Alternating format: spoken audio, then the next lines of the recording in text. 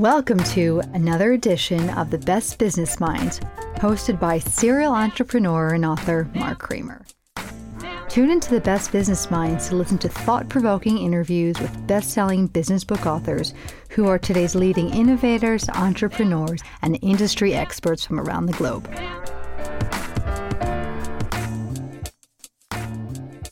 Welcome to another edition of The Best Business Minds, where we interview business leaders and academics that write thought-provoking books. I'm Mark Kramer, serial entrepreneur who consults with family businesses and entrepreneurs. Today, we have a former Entrepreneur of the Year, Natasha Davis, who is the author of Unleash Your Millionaire Mindset and Build Your Brand. Natasha, welcome. And I'm just thrilled to have you here today. And I have to say, I really enjoyed your book. Thank you so much. I'm really excited to be here, and I'm so happy you enjoyed my book. That's why I write it. I want to make sure that people are receiving it and it's actually touching their life. So thank you. And it's very practical. I mean, that's what I like. There's not a lot of BS in this book. And anybody who's been an entrepreneur can relate to everything that you wrote in this book. Like, that's how you know it's true. So let's talk about your background. Would you give the audience some of your background? So I started as a registered nurse in emergency care, and that was my first profession. I literally came out of high school. I knew what I wanted to do. I went and I got my degree in nursing, and I practiced as a bedside clinical registered nurse for many years. And while I was practicing, I got bit by the entrepreneurship bug, but I continued to fight it because I said, well, if you're a registered nurse, that's what you went to school for. Don't be ridiculous. Don't look to the left or the right.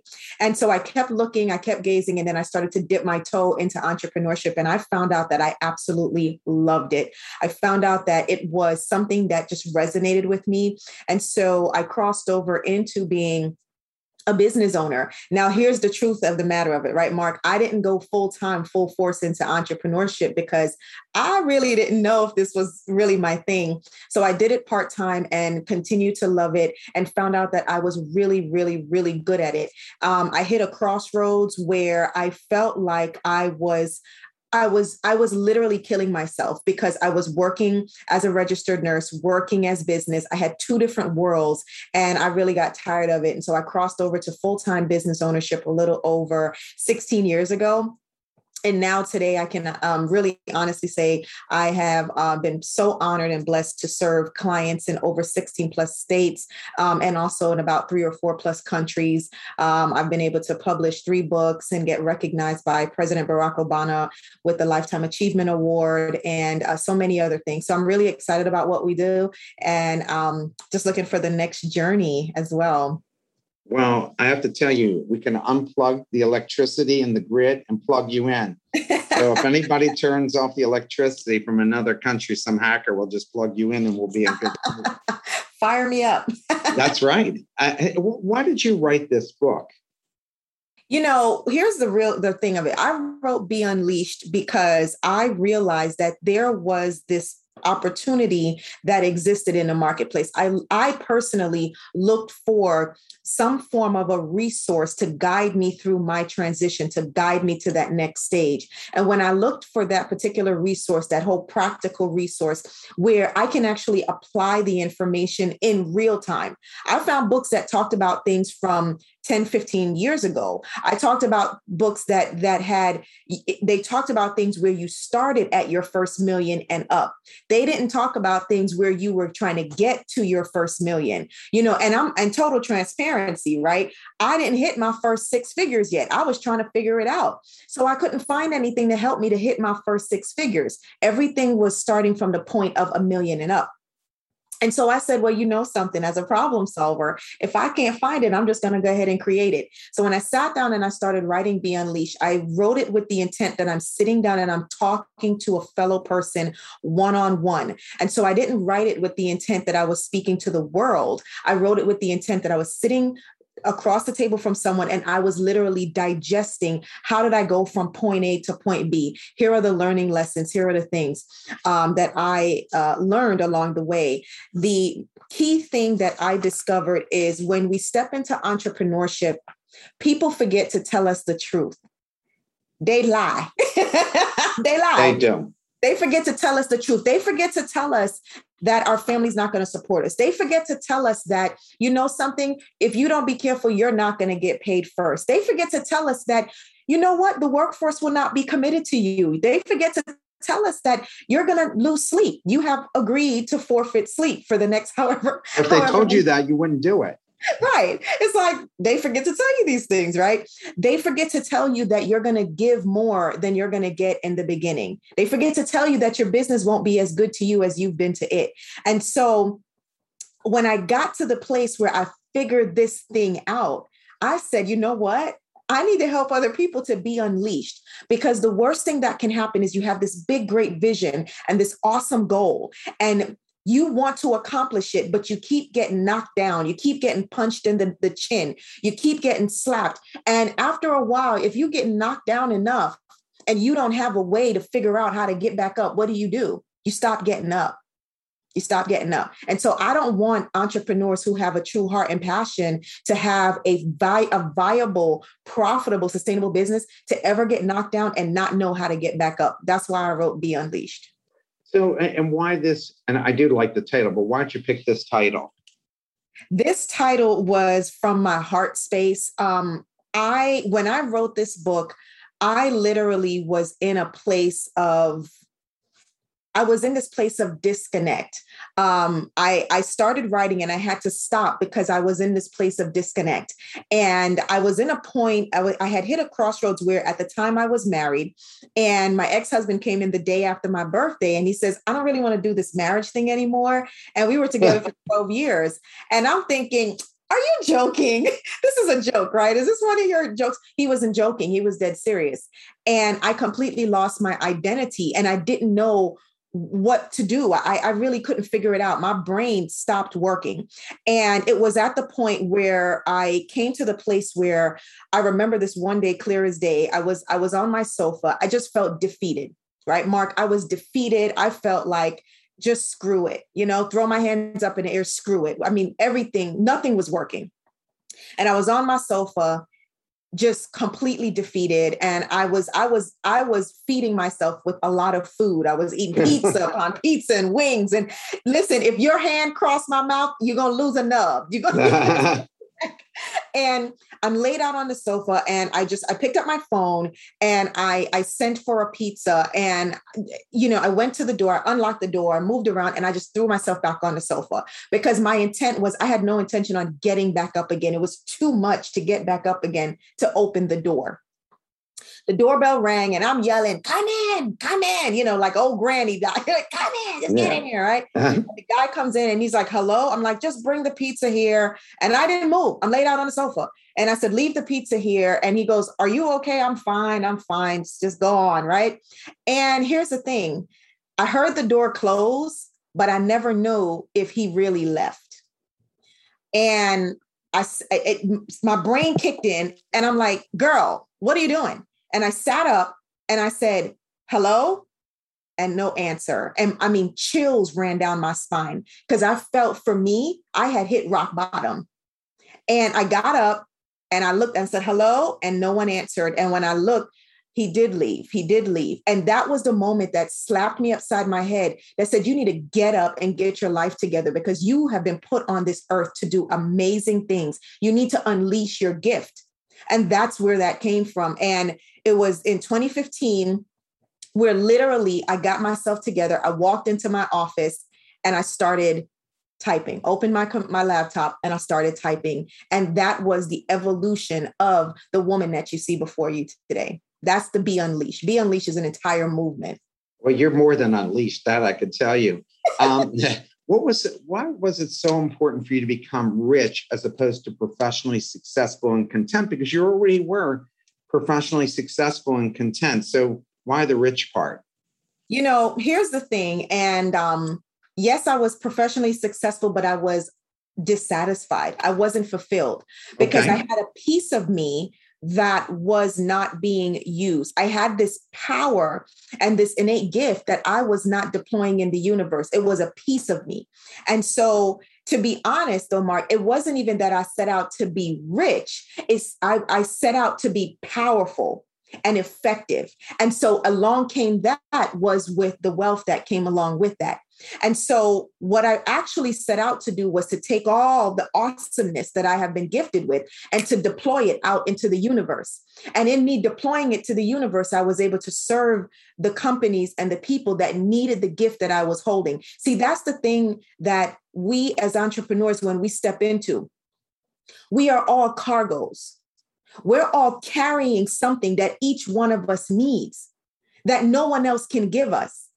And so therefore, as a cargo, I had to immerse myself into the universe so that I can serve on a higher level. And by way of me serving on a higher level, that's where the wealth then came from. So intentionally, I never sought out to be rich. I sought out to be impactful and powerful in the universe. I wanted to deploy my gifts. And a lot of people do seek to be rich. And I find that you have to turn on the right lens for that. If you're seeking to be rich for self-serving, you're going to be disappointed. But if you're seeking to be rich so that you can serve on a higher level, you're going to be able to be very fulfilled. Because back then, I wasn't able to do the things that I can do now. Back then, I wasn't able to give. Back then, I wasn't able to launch other products. Back then, I wasn't able to hire people, right? And pay them fair wage. Right. Now, I'm able to do that. And so that is the difference. When we have the money to do the things to make an impact, that is why we need to be unleashed. That's why we need to have those set targets to get there, especially as we journey from being a solopreneur to shifting to being a CEO. Not only is there a mental journey, there's also a financial journey as well. And we have to hit those marks and those targets as well. So what's the difference between, and you talk about this in the book, what's the difference between being self-employed and being a businesswoman? Oh man, let me tell you what, it is something. Let me tell you, when we start out as a self-employed person, always remember that means that you are working for yourself, right? And that means that most likely, most self-employed people, you're not very good bosses. You're not really that good, right? You're wearing way too many hats, right? So when we step into being self-employed or like a solopreneur, it's just you yourself, right? And normally what happened is you really don't have any solid structure. You're just kind of flying by the seat of your pants. You're working, you're giving everything you have, but you don't really have a clear vision. And the problem there is you don't make enough money to really carry yourself over to the next level. You're probably under 90,000, probably about 50, 60,000, right? However, you can't affect change at the $50,000 or $60,000 mark or even the $90,000 mark. Why? Because your business will cost you money every single day of the month. Every single day of the month, whether you have a customer or not. But you don't make enough to pay you, pay somebody else, pay the business, right? And so being a solopreneur is a place that we all start at, but you have to evolve to push through it. Now, when we step and we start to move along the threshold, and we journey to entrepreneurship, and then we journey to co-creator, and then we journey down through business owner and CEO. Once you get through that journey and you hit the CEO level, that's where you've cracked the $1 million mark, and you're probably doing about 1 to 3 million. But here's what's the difference. Now there's infrastructure, there's systems and processes. You're able to touch other ventures, launch other projects that you have. And on top of that, the company can run without you. I remember the time where I couldn't go not even 4 hours without the company running without me. Now I can go away for a whole month and the business will continue to operate without my presence. I don't have to touch it every day. One of the guests in the audience is wondering, Mark, I'm wondering about her background in nursing, all the effort and time she spent studying to be a nurse. Did she incorporate that into her career or leave it all behind? Oh, my goodness. Thank you for asking that question. I sunk my teeth into it and I hung on to it and I drug it over into my business world. My nursing background as an emergency nurse taught me to do a lot of things. It taught me to be a critical thinker. It taught me to be a problem solver. It taught me to have empathy and compassion, but it also taught me to look at people as a whole unit as opposed to pieces. So now when I crossed over into business, I brought those same exact principles over. So what I tell people is back then I was saving lives. Now I'm saving companies. And so I brought the two principles, I merged them together. Here's the piece of the puzzle that we always want to remember. Every experience that we have encountered in life, both personally and professionally, has groomed us to be a better business owner along the way. So we don't have to leave anything on the table. Everything that I learned and got my master's in nursing and got my master's in business. And now I'm actually studying law. So I'll be an attorney in a couple years. Let me tell you something. Everything that I've learned from beginning, it has brought me to the place where I can be who I am today. That's why I've earned the title, the chief visionary. I've earned the title, when clients see me, they call me their angel. I mean, I just blush, I get to blush when I hear that, but it warms my soul because that means I have put everything together, packaged it, and then I'm now able to serve people on a higher level. So no, everything came with me, everything. Did you find it hard to be taken seriously as a Black woman running a business? I mean, women in general have a hard time, but being also Black on top of it. Oh, yeah. I sure did. How did you convince people to take you seriously? You know what I did? And I remember, I'll give you a perfect story. I remember I was in a meeting and I'm the only, first of all, I was the only Black woman there and the only woman, period. All right. So on top of that, I had a double-edged sword coming on here, right? So I'm sitting here and I'm brought in as the strategist. And I remember there was a gentleman there. He looked at me, older gentleman, white gentleman, been around for a while. He looked at me. He goes, "What do you know about strategy anyway?" And I just looked at him. I said, "Well, I know enough to be sitting in this seat." And he goes, "But you're a nurse." I said, "Indeed." And I said, "So if you have a heart attack, I can help you. And if your business doesn't sustain, I can help it." And so they didn't really, he didn't like my response, but everyone else did. Mm-hmm. And that particular day helped me to remember, something, I will never compete for my seat at the table based on color or gender. I will always compete and claim my seat at the table based on my intellectual property and my ability to get results. And so as a Black woman and also a Caribbean, because I'm Jamaican, right? So as a Caribbean woman stepping into that role, I'm always faced with the whole, what do you know anyway? Can you really do it? I've had people question me about my ability to actually get results, even though they have seen it and whatever. I have questioned it. And I usually let them get their question out. And then I actually turn the tables and pose it back to them. If you were able to solve these issues without me, why am I here? And why do you still have the problem? And so when I leave it there, they're like, "Well, she's a cheeky one, isn't she?" That's part of your charm. So what was the hardest part of going from employee to employer? The mindset. Going from employee. So here's what I remember. I was here, when I came to, I'm sitting at my desk and, that was back in the day, y'all, when you had phones on the desk, like physical phones you can pick up. Yeah. So here, I'm sitting at my desk and I got this phone. I got a phone line and I am waiting for the phone to ring. The phone's not ringing. And I'm like, did the bill get paid? I'm picking it up, listening for the dial tone. It's working. And then I'm like, what's wrong? Why is no one calling me? And I realized, hello, Goofy, you have still been sitting in the place as an employee, more so as a nurse. And let me tell you what I mean. As a nurse, I never had to hunt for anything. I didn't have to hunt for patients to come in. If you needed me, you knew where to find me. So therefore, when I stepped into business, I kept that same mindset. I never transitioned. And so here I am sitting in my office and I'm like, if you need me, come find me. Well, how many of you know that is not going to work in business? You need to go let some people know that you're available for service and for hire. And so that was the biggest thing. It was mindset. You know what? We all heard about imposter syndrome, right? We all heard about imposter syndrome. That is real. That is real, because until you learn how to tell yourself who you are and where you're going, there's a phrase that I stepped into. It's called I have, I am, and I must. And whenever I feel that shift of, okay, am I qualified? Yeah, you know what? Natasha, you better get it together. I have done this. I am qualified. I must accomplish. So, you have to begin to feed yourself that way. But mindset will be the biggest thing and the primary thing that will shackle someone down from moving forward to the next level. I remember I woke up one day, I probably was doing about 200,000 and I was hanging out there for a long time. And I didn't like it because I felt that I was worthy of more because I'm deserving of more.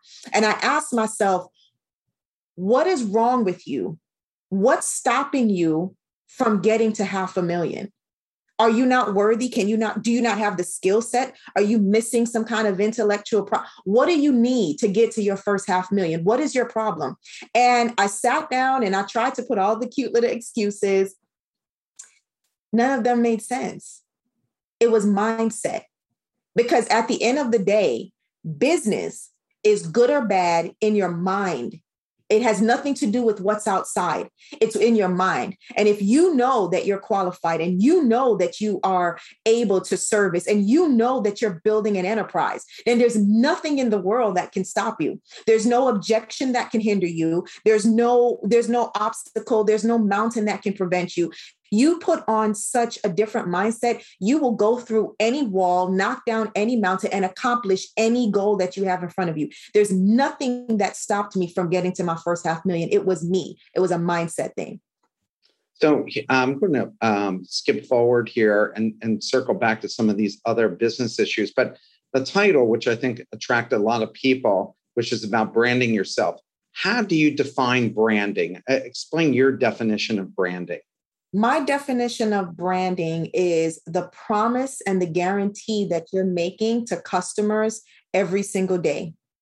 That's the clean version, right? That's the clean, straightforward, without the Wikipedia dictionary thesaurus. That's really what it is. When you develop a brand, we have to develop something that's consumable. We have to become a habit. And a brand, when developed correctly, becomes a habit. It becomes a habit to your marketplace. So what is a habit? A habit is something that you just do, right? I habitually drink coffee every morning. I'm getting coffee. The day's not getting started without my coffee, right? That's a habit of mine, right? Everyone has a certain habit. So when you think about a habit, always convert that to how do I make my brand a habit in the marketplace and to my customers. So to me, building a brand, very simply put, is becoming a habit in the marketplace. And so can anybody become a brand to be, can someone make themselves into a brand, or do you become a brand because you become known for something? You have to become known for something. Now, you can become known for something good or something bad, but you will become known for something, right? So let me put something on the table. And I actually pulled this example out in Be Unleashed. Hitler was a brand. He wasn't a good brand, but he was a brand. And he had what? Followers. He had followers. He became a habit. Now, turn the tables around. Oprah is a brand. She's a brand of good. And she has followers, right? And so when you think about this, anyone can become a brand. It depends on what you want to be a brand of. If you're an individual, you can become an individual brand. So every brand, every entity, every brand, you want to accomplish 4 things. You're going to have the personal, you got the product, you got the service brand, you also have the people brand, the company brand itself. Every brand has these 4 elements to it. And so, yes, you can become a brand. What do you want to be known for? Are you going to? Here's the other thing I like to say. I remember back in the day, I was okay with being recognized as a consultant because that's what I saw. That's what I knew. That's just what it was. However, as I fast forward and I moved into the next stage of business and I started to understand things and I studied branding and I studied what branding was and what it was not, I said, wait a second, a consultant, that's too daggone generic. They don't know what I do. They don't know what result I'm bringing to the table. So I immediately redefined that whole piece of the puzzle for myself so that it could be redefined and put clear out into the marketplace. And so therefore, I am not really looked at or designed as a consultant. I am a brand strategist. I'm a strategist. That's what it is. The industry I sit in is consulting.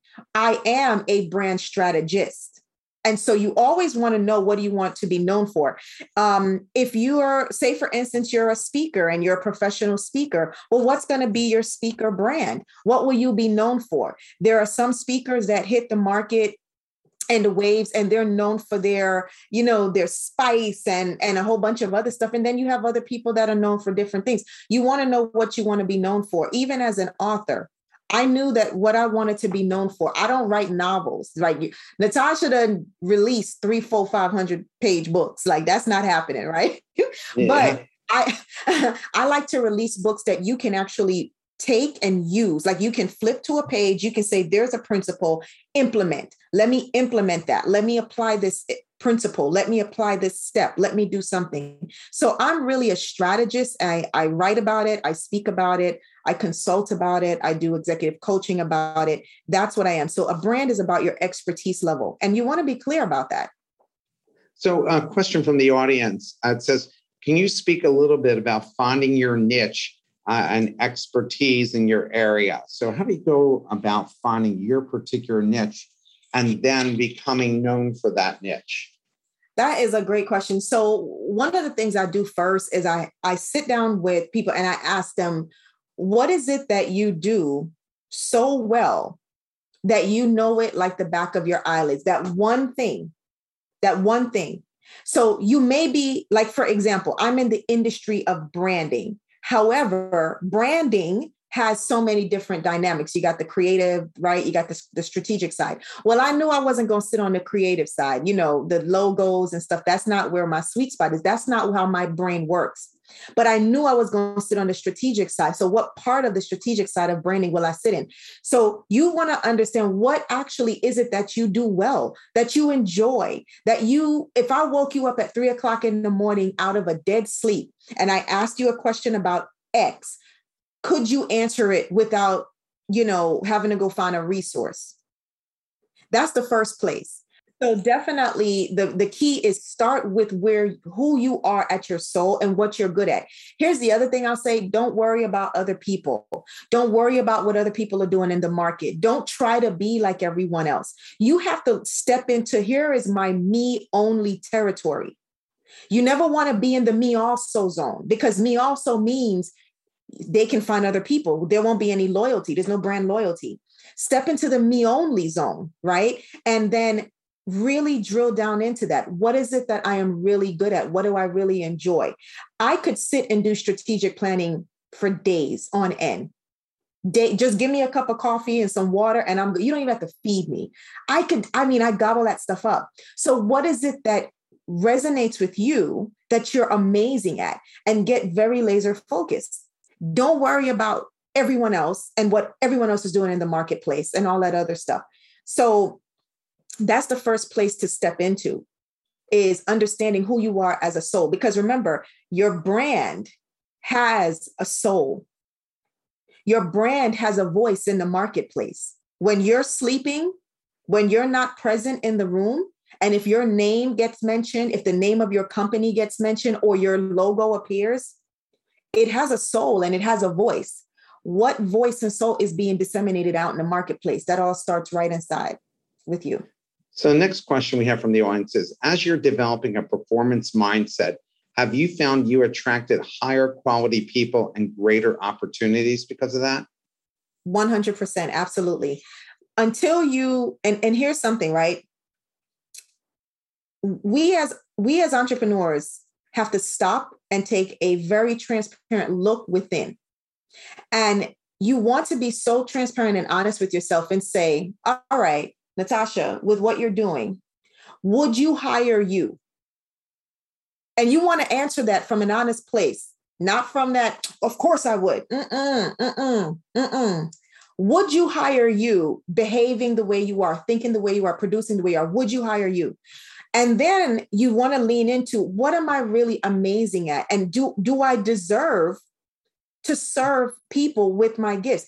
When you can get to that, your brain shifts. Because remember, what did I tell you? Business is good here in the mind.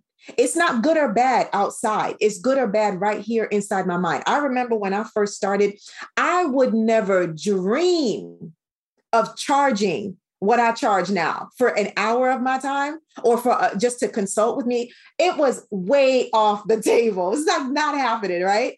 I would never, even for speaking, I never even was there. I remember, guys, when I was happy with getting $75 an hour and I was like, woohoo, score, made it.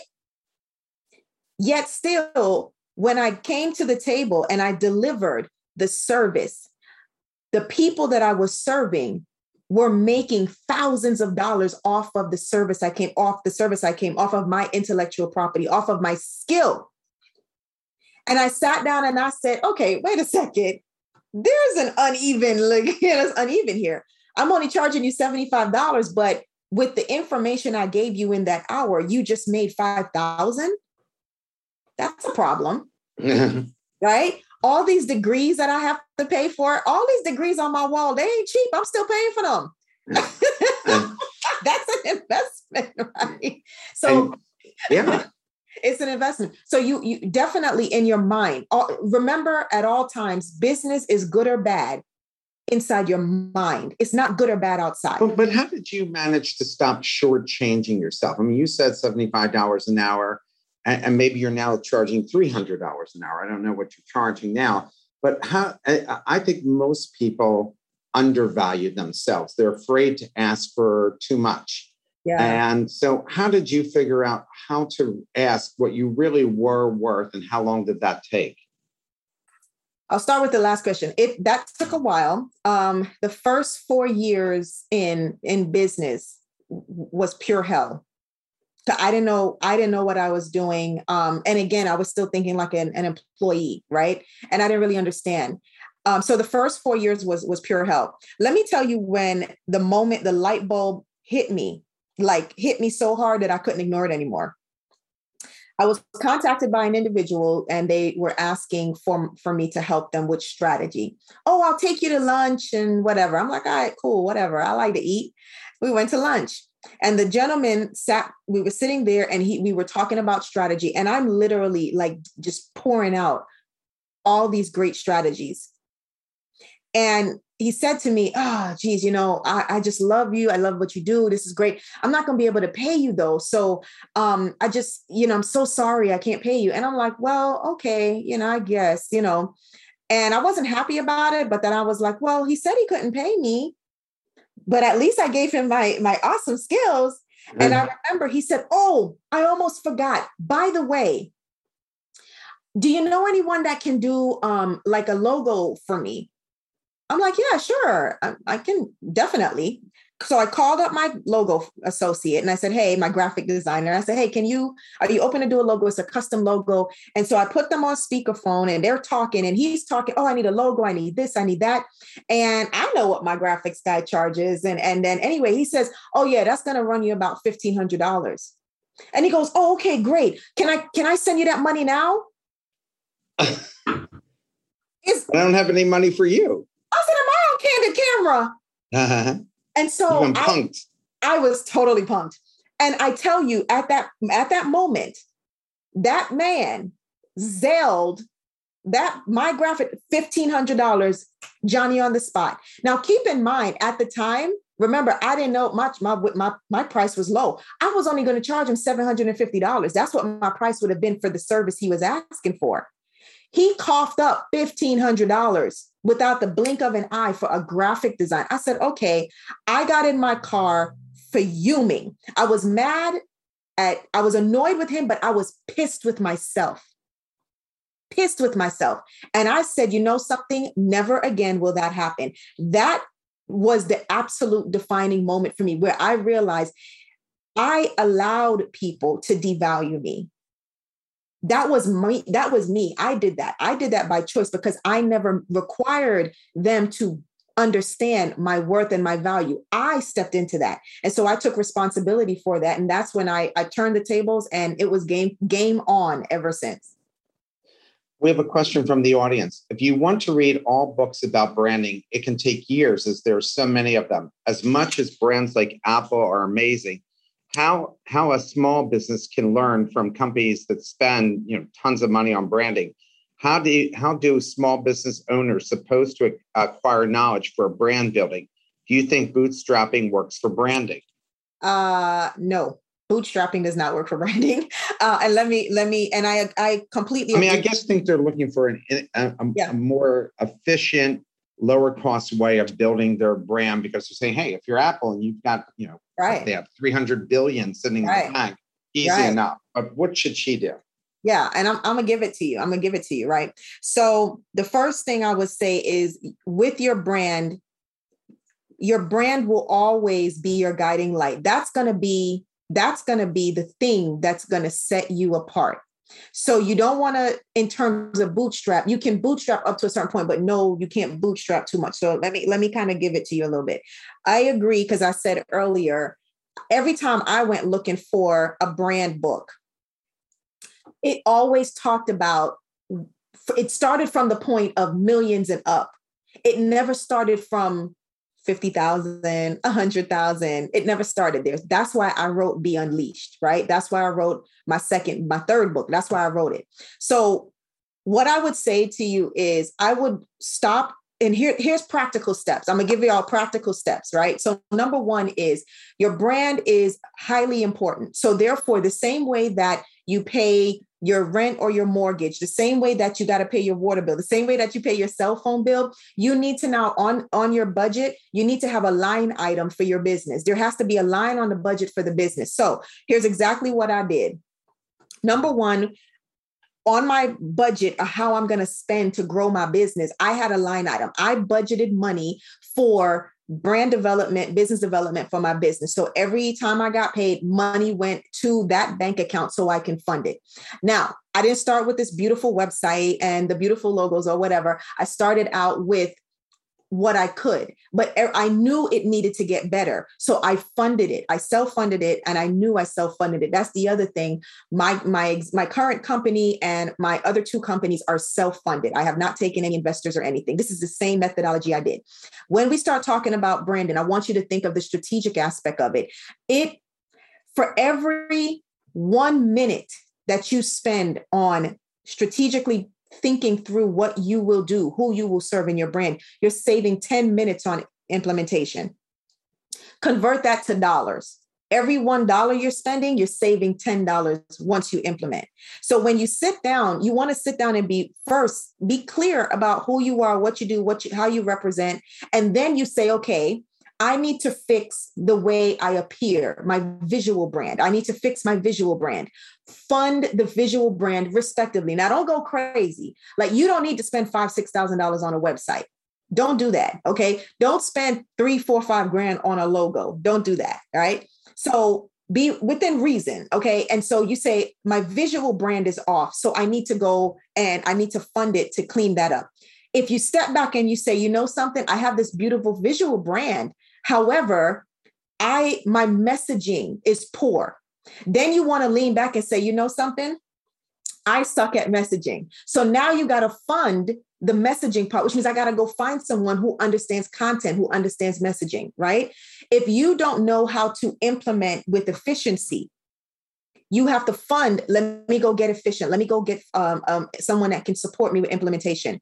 Every time I invested in myself as a person, and also in the brand, my business grew and got better. There's absolutely no way I would have been able to be where I am today and where I'm going had I not began to think, let me fund it little by little. Let me fund it. So if you need 5,000, how are you going to fund it? If you need 2,000, how are you going to fund it?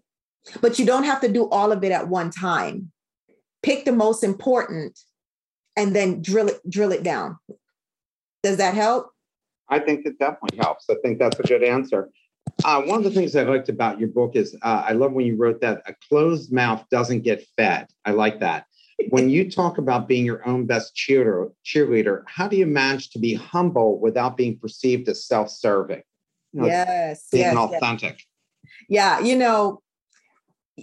Okay, either you're a humble person or you're not, right? It's kind of like one of those things, right? If you're arrogant, you're arrogant. If you're humble, right? It's one of those things. But here's what I will say.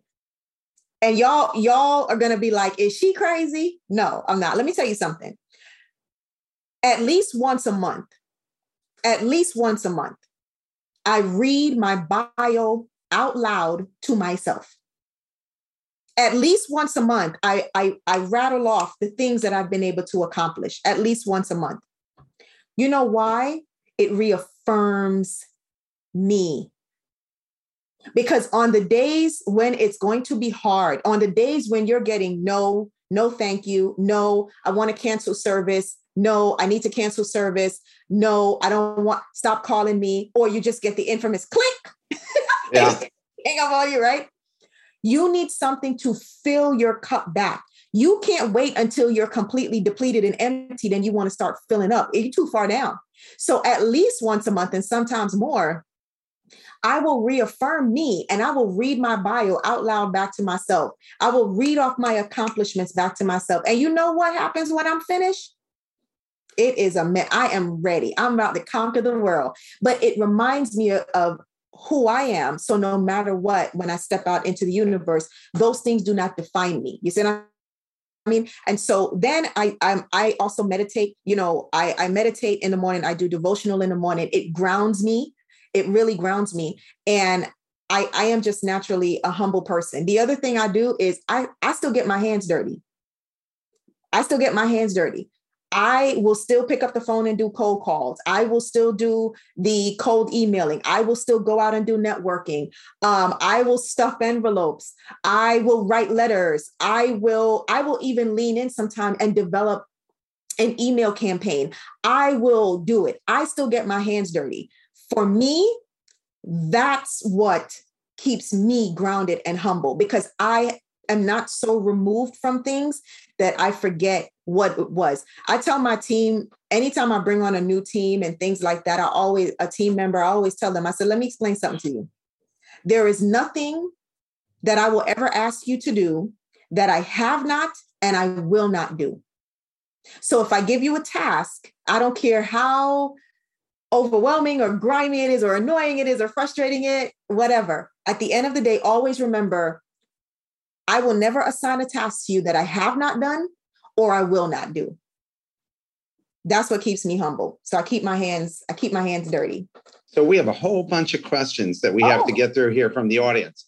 Natasha mentioned earlier that she's studying law. Any tips on how to balance branding yourself when you're only in the process, you are only in the process of learning and acquiring the new skills that you want to make your niche? So now you're going to become a lawyer too. Yes. So for those who are changing, how do they go and create that brand? So again, through a place of intention, this decision was very intentional. There was a conversation I had with self that, are you going to go get your doctorate or are you going to get your law degree? Right. And so this was a decision. This was a very intentional decision because of, what I'm already doing in the world.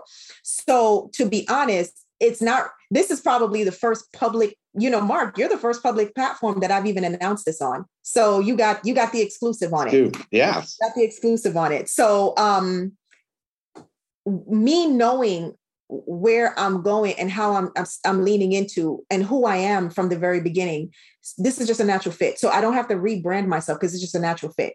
The other thing is, I would say is, when you're learning something, the best way to become the best teacher of something is to teach it. So when you learn it, you get a handle on it, teach it. Even in a small set, you can do it in a small webinar setting. You can teach it to your team. You can just teach it. The best way to become a great teacher is to teach it. And the best way to solidify new information that you've learned is to teach it. That's the best way. I agree with you. I used to teach tennis and I teach at universities. And I find that it reminds me of everything that I might have forgotten. And it reinforces everything. So when you teach other people, it's a good way to reinforce it. One of the people wants to know, what's the best way to stay in touch with you and your platform? And so maybe we can, you'll send me that and we'll send it out to everybody when I send them a copy of this. Another question is, when a startup is pitching to investors, what aspects of branding should they keep in mind when talking to investors? So if you're talking to investors, what do you want to talk about when it comes to brand? Wow, wow, wow. That's a loaded question. That's like a whole nother hour. I've actually done a lot of training on that. When we're talking about investors, to be honest, here's what that really looks like. First of all, you have to know what it is they want. That's the first one. What do you want? And is it in alignment with what your company stands for, right? And so when you're talking about talking to investors, there's a lot of work up front that needs to be done in the beginning. And the work is on your part. That work is, okay, who am I? This is the brand. Who am I? What do we do? What do we not do? Who do we serve? Where do we go? All that good stuff, right? And then you start looking for investors and who is in true alignment with who you are and what your message is and what you stand for. That's the first place. Then when you're talking to an investor, let me tell you what investors, they don't want to hear about the fluffiness. They do want to hear about the soul of what's going on, but they also want to hear about the movement of what you're doing, right? And so, that's just such a loaded question because that takes so much more in time. But what I would say is when you want to talk to an investor, the first thing you want to know is why you need an investor. Why do you need an investor and for what purpose? Because if you don't understand what your why is for needing an investor, you'll mess around and give away way too many shares. And so if you don't know why you need an investor, and needing an investor has to rise above the monetary goal. It must rise above that. It cannot be that you need an investor purely for money. Because if you need an investor purely for money, then you're gonna lose more than you're willing to give. So I would say definitely start there.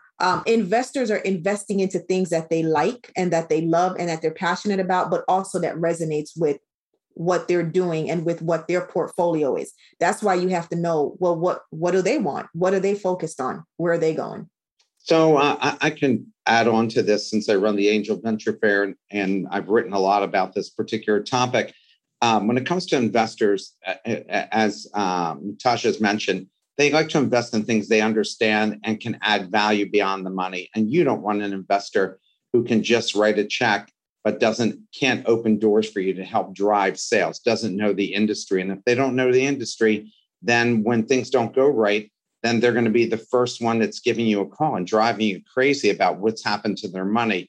So it's a longer topic. And of course, you can always write to me and I can discuss that further for you. And we have speakers throughout the year that talk about exactly this. So the next question we have is, what marketing tactics did you find to be most effective for marketing your business and yourself when you were an unknown entity? Because it's easy for Facebook to go and market themselves now that they're a known entity. But when you're trying to market something no one ever heard of, right, what do you suggest? So I will tell you exactly what I did, because you're right. When no one knows you, they're like, who? Natasha, who? How do you spell it? Yeah.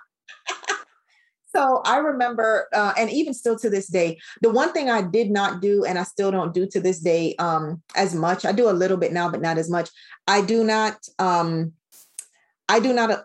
prescribe to advertising my way into a market. So I don't do a bunch of advertising to enter a market. I actually show up. So I focus on relationship marketing to get recognized and to get known. And so specifically what I do is, of course, I will reach out to the people or the company that I feel is in line with where I'm going, whether it's an email, a phone call, or they're on Facebook or LinkedIn. LinkedIn is a powerful tool. So, use LinkedIn to your advantage, right? And so I'll reach out to them and I'll say, let's open the line. You can use this because I haven't copyrighted the sentence. Let's open the line of communication. That's it. I don't want anything. Let's just open the line of communication. So when I say that, not only does that put down all the defense walls, but what it does on the other side is it opens up opportunity. Let's open the line of communication. Let's explore the possibilities for potential synergy. You drop those possibilities and potentials. So now there's no defense walls, no expectations. All you have is this clean slate of, let's just talk. I'm looking forward to hearing what you have to say. So I focus more on relationship marketing, and I did not do ads. I didn't do ads in Facebook and stuff. I didn't have the money for that. I didn't understand it. I didn't want no part of it. So I didn't do it, but I did focus on relationship marketing. And again, like I told you, I get my hands dirty. I show up. I network. I will meet with people. We'll do virtual meetings, coffee meetings. I did the work. I established a relationship. And at the same time, then we're able to step into something greater if the opportunity presents itself. The other thing is I am very good with following up with people because I absolutely care. Like I really care about people. I care about their business. Here's the other thing too, but I keep my eyes open for people who don't share the same sentiments. So if all you want to do is take and you don't want to give, then guess what? This relationship is ended. It's not going any further. So that's how I grew myself. Here's something I'll say. Everybody started at one. Everyone started at one follower, one client, one everything, $1, right? Everyone started at one. And what I like to focus on is if you can do one, you can do two. If you can do two, you can do three. So focus on one at a time. If you say, well, I want to get into, or I want to get aligned with a large entity or a company, first of all, get in alignment with your why. Why? What do you want from them? And what are you willing to put on the table as well? Right? Because you got to put something up. So what do you want from them and what do you want to put on the table? Then you can go ahead and start, opening the line of communication. So I did not, and still to this day, we don't invest a lot into it. I have budget meetings and all that good stuff now. And I'm like, nope, we don't want to do that. I'm not saying I don't do any of it, but I'm very controlled with it. We spend more energy in content. That's another big thing. Content is king. I know y'all have heard that. Content. You have to disseminate content because that is what the SEO gods love, right? Google bots, they love that. Content. You write an article, get a white paper, do a live, videos, do something. My goodness, get on YouTube, get on Zoom and broadcast it to YouTube, right? Put yourself out because when in this day and age, people will go looking for you. And if I go looking for you and I can't find you, you're not credible. You're not real. So when you get a site, when you get your website up, I want you to write articles, even if it's a short 500 words article, get a blog up there, get something up there. But content is going to be the biggest thing. I remember I was brought in to speak at a conference, not because I marketed to them. They were looking for someone that specialized in branding, specifically strategic branding, which not a lot of people look for, right? It was a blog that I had disseminated. And also it was videos they found of me on YouTube. Content is king. So I don't do a lot of paid advertising. My business model doesn't require that. I do some, but not a lot. I have a very, very small budget. I'm not saying you shouldn't. I'm just saying that's what I do. I'm in agreement with you because I run a national comm for American City Business Journals. And when I started this podcast, I had no idea that people would climb on to we now have people from 51 countries that listen in to this. But you're right about that. That's helped. One of the things I thought I'd point out about LinkedIn is you make these great connections on LinkedIn, which I think is great. But if you think you're going to move the dial by joining LinkedIn groups and posting things, I found that it moved nothing. And I remember when I interviewed John Chambers on this show, and I told him I marketed you out to 3.2 million people. And he goes, and you just wasted all your time with all those groups to 3.2 million because we'll be lucky if we have one person. He said, my people tried using LinkedIn groups and found they were a total waste of time. And I tested it for about 6 months and I found we got no one. When I posted on my own LinkedIn with my own 12,000 plus followers, I got people who, joined the podcast or read the articles or whatever. So I think you really have to study the medium and understand what that will do. You wrote this, another myth that most entrepreneurs think, and I think this will be almost down to, we only have 7 minutes left. Okay. Another myth that most entrepreneurs think they all need to do is send out email blast and post on Facebook and buyers will come. Did you believe that when you did? Did you believe that in the beginning? And what did you learn? Oh, heck yeah, of course. I'm like, let me put this one post up. Let me send this little email blast out. And I sat there and the phone didn't ring. I was like, where the people at? So you have to, there's more to it. You got to put a little bit more sweat equity into it. And like I said, you just have to show up. You got to show up on LinkedIn more than just throw a post and disappear. Engage on it. When you, do email marketing, you actually need to have a plan. Like what is your email marketing strategy? Every in August, we used to do this in October and we moved it up to August. My company, we go away for our strategic planning week. And all I do is we do heavy deep dive strategic planning. What is going to be our email marketing focus for the year? What is going to be our annual promotions? What products or services are we working on? Are we launching or are we retiring? What product do we need to give more attention to? Where are we going to show up? What companies are we going to align with? What type of promotions, if any, are we going to have? Right. So every August, and a matter of fact, our strategic planning week's coming up in a week after next, we disappear, we unplug for the whole week, and we deep dive into how are we going to show up for the next year and the year after, right? And so even down to what's our content strategy. And there's a principle that I teach my clients and also that I practice called 12 and 4. And 12 and 4 is, and y'all might want to write this down if you so choose, 12 and 4 is where you sit down and you write down 12 high-level topics. And then under each main topic, you want 4 subtopics. Right there, you got a whole year's worth of content. A whole year's worth of content. Okay. And that is what I call my 12 and 4 content development. It's a brain dump, right? It's really a brain dump. Brain dump. You don't keep trying to think of stuff today so you can post tomorrow. Like, write your content down for the whole year. And that's the quickest, easiest way. 12 high-level topics and 4 subtopics. So like, I'll just throw a quick example out. I know we're down for time, but Mark, if I need to, not just let me know. Here's a quick example, real easy. Dogs. Let's talk about dogs. So your main topic is what? Dogs. Okay. Give me 4 subtopics about dogs.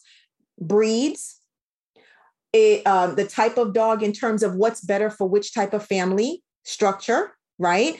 Also, what about things that you need for your dog? Beds, bedding, right? All that good stuff. Also, maybe what about training? You got that's a whole month worth of conversation. That's a month worth of social media posts. That's articles. That's 5 articles. You're done for that month. So if you just duplicate this, you got a whole year's worth of content. And now you don't need to think about it. So let me ask you this as a final question, as we only have a couple minutes left. What was the biggest mistake you made and what did you learn from it? Oh, goodness. Okay, let me pick one because all the mistakes made, right? Let me tell you what the biggest mistake I made. The biggest mistake I made was in the very beginning. I think it was $20,000. I borrowed $20,000 as a loan from a financial institution. Let me tell you why that was a mistake. I borrowed that money, yet I did not have a plan for what I was going to do with each and every dollar. And because I borrowed that money and I didn't have a clear strategy for how I was going to deploy every dollar so that I could get a return on my investment, that $20,000, poof, went up in smoke. It didn't serve me. It didn't do what it was supposed to do. And I still had to pay that money back. It was a loan. So that was one of my biggest mistakes that I can tell you was I borrowed money without knowing how I was going to deploy every single dollar. So I actually don't encourage people to use borrowing money as a way to get the business up and business off the ground and stuff like that. I believe that, and my father, may he rest in peace, my father taught me, you got a product or service and you need money, go sell it. Yeah. Your dad had, by the way, a lot of good wisdom that's sprinkled throughout your book. Okay. I think we have this one last question that we can fit in. Sure. Natasha, the person asked, Natasha, who writes your content? A professional copywriter or a branding specialist? Or do you just do it yourself? So I do. I tell you, I get my hands dirty. So I will write my content myself, but I also have my team and I have content writers on my team. So I do have that. However, I do guide the direction of the content. So remember 12 and 4, because that's, I use it. 12 and 4, they know what the focus is, what the content is, so they know what to write. And then I will also write my own content as well. And it's imperative that you find a way to learn how to write your own content. Why? It's your intellectual property. Get it out of your head. Remember, if you can teach it, you're a better teacher. You may not write it pretty. Getting someone to make it pretty is one thing, but getting the concept out of your head is another thing. So get the concepts out of your head, get your principles, get your manifesto out of your head, get your methodology out of your head. You can go hire someone to go make it pretty.